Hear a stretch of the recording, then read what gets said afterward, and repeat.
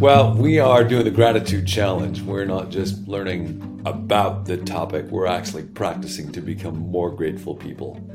And one of the people that I am most grateful for is Dr. Rick. And so I thought it would be wonderful today to have a conversation about gratitude as we think about life change, the problems that we all face in life, why it is that people go to therapy. Rick, you'll have had a ton of experience, I'm sure, with really cranky people and trying to figure out how to help them be able to move forward in life. So I'd love to, hang on a second. Hey, Mark. I absconded with this last Hey, this is my landlord, Mark, just so everybody's able to see him. Oh, you're actually being recorded right now for the whole world. Hey, Mark. Yeah. So I'm grateful for Mark, too. And I'm grateful when he came into my office today, he didn't bring any dogs with him. But anyway, Rick, I'd love to hear a little bit from the perspective of a clinician. You know, when I think about the problems that people typically go to a therapist about, it might be anxiety or depression or something like that. How do you think about gratitude? Is that a topic that comes up? What's your perspective on that? Well, thanks, John, and good morning. I have loved listening in on the Gratitude Challenge. I'm listening to it with my little journal in front of me every morning, so I'm really grateful for your focusing on this at this time of year, especially. And yeah, it gives me a lot of thoughts. You just mentioned anxiety and depression and people coming in to see me as a counselor. And a couple of different thoughts. One, I was thinking back to a sermon series. Our pal, Rankin Wilborn, who we talk to once in a while together, he preached a sermon series many years ago. He called it The 10 Words, and it was about the 10 Commandments. Essentially, he says that the 10 Commandments weren't meant as a killjoy for human flourishing. Instead, they were the recipe for a life-giving experience in this world and the way to flourish and to thrive.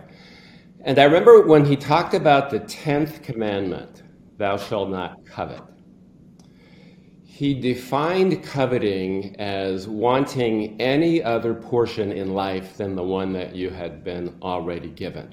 And in the passage in Exodus, it talks about not coveting your neighbor's house and not coveting their spouse, basically not coveting their life. Yeah. And he went in and talked about that, and obviously that has all kinds of permutations for materialism and that sort of thing in our day. But at the end of the sermon, when he was making application, he said that the antidote to coveting, and I think about this because it seems so often to lurk underneath people's anxiety and depression and unhappiness when they come to see me, that the antidote to coveting, to wanting more than you have been given, more than the portion that you have from God, was gratitude, the very thing that you're talking about, that cultivating, practicing, figuring out how to become a grateful, thankful person was the best way to basically deal with materialism, to deal with desiring things that you don't have, that sort of thing. So I just thought that was such a nice tie-in to what you're talking about, that to flourish and thrive in this world, and you've been making that point in most mornings on gratitude, that a way to get away from obsessing. I was remembering also a sermon series that you did some years ago where you were encouraging people to just be content with what they had, whatever house they had or car they had or clothes they had. And I think you might have had people build a practice where, do you remember that, where you would maybe ask them for 30, 60 or even longer days to just focus on what you had and don't think about the next thing. Yeah. How often do people come to you? I mean, again, I think of people coming to see you because they're depressed or because they're anxious. How often do people come to see you where their identified issue is, I'm just not very grateful? I would say never. That's not why they come. It ends up being an output of the work together. It's not a conscious thing. Oh, I'm not a grateful person. Kind of gets at all the study on positive psychology about the benefits of gratitude And why don't we do it more? And some of it is maybe a focus issue. I think that's why your series is so helpful, to just make us think about gratitude. It's an interesting question. There's a great quote by the essayist Joseph Epstein where he says, envy is the only one of the 7 deadly sins that isn't any fun. Yeah, I And it's remember really that. true when you think about people may run after greed, and anger makes you feel self-righteous, and lust and sloth can be enjoyable. But envy, it's a miserable way to live. I was thinking as you were talking, some folks listening now will probably remember the movie Amadeus. Mm-hmm. Oh, Where yeah, the Salieri central and character in the movie, Salieri, is a very gifted musician, but he's consumed with envy over Mozart's gifts.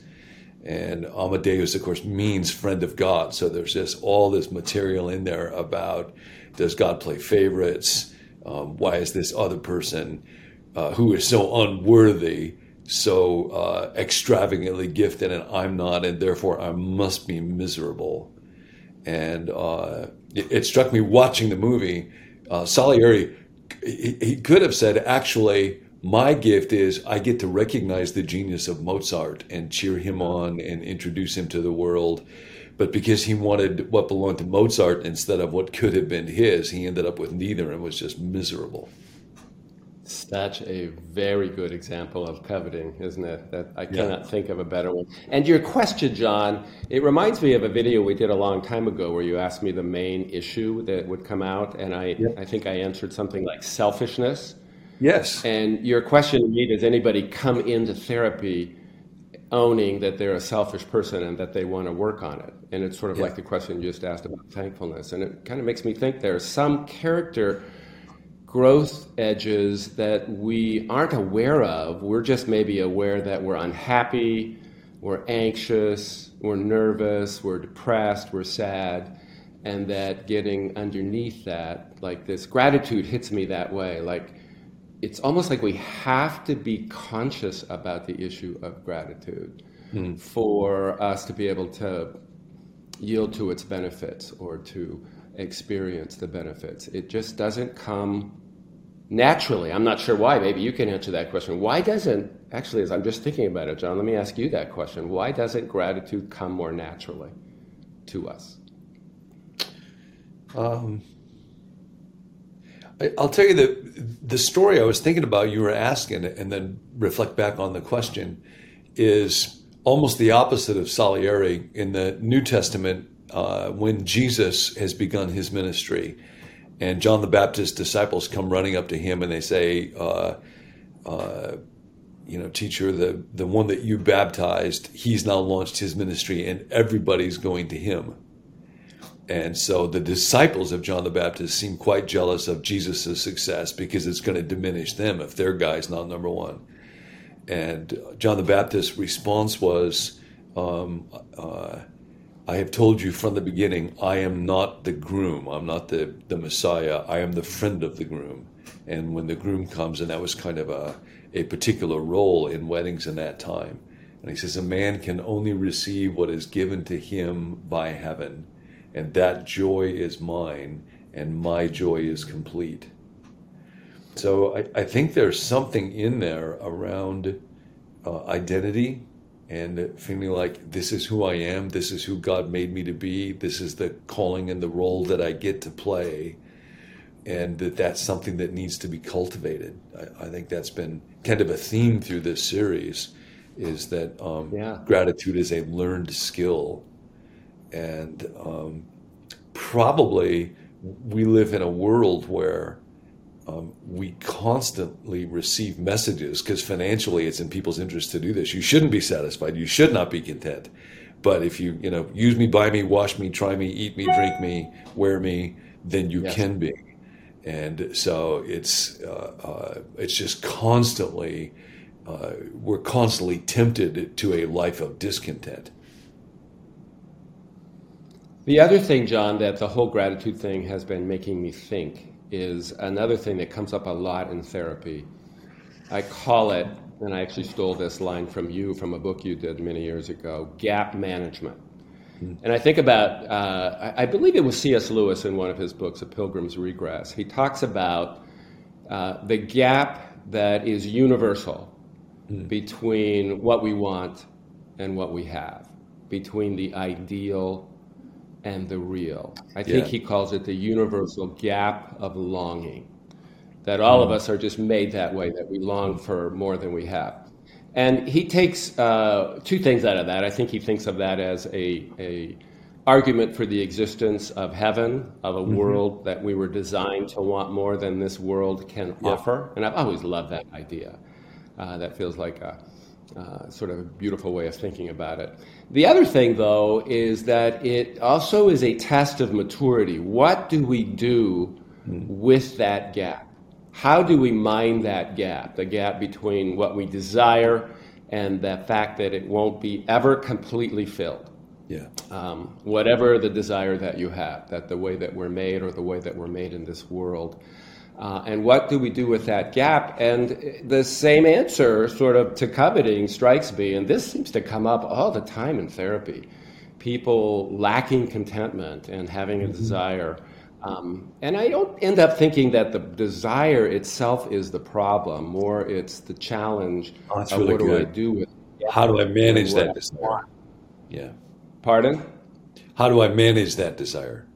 How do I manage that desire? How do I mind that gap? And I think the main answer is also gratitude, is focusing once again on what I have and learning, a learned skill. I really like the way you said that. I feel like that's such a good answer. It's not natural to be grateful, to be content.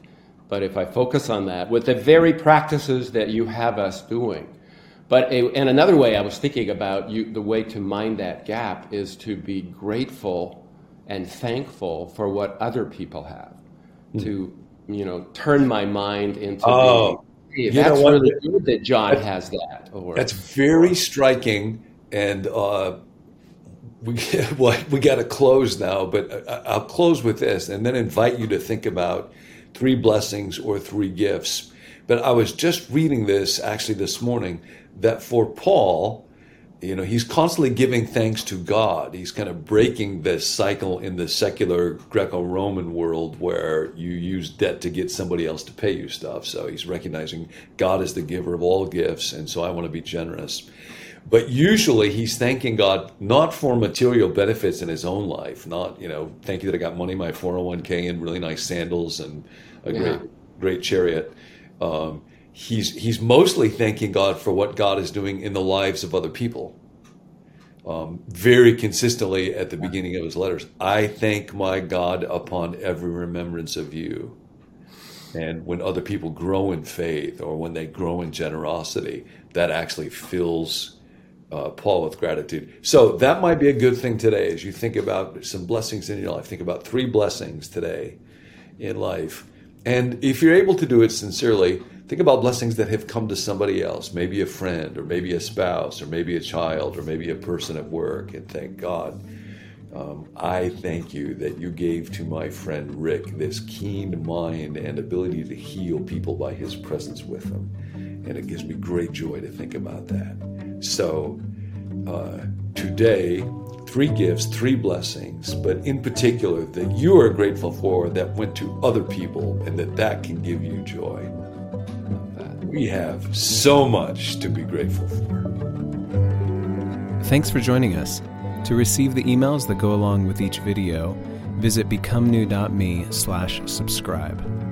If you'd like a text alert whenever a new video is posted, text the word BECOME to the phone number 855-888-0444. You can send prayer requests to that number as well. To invite a friend, just share the link becomenew.me. We'll see you next time.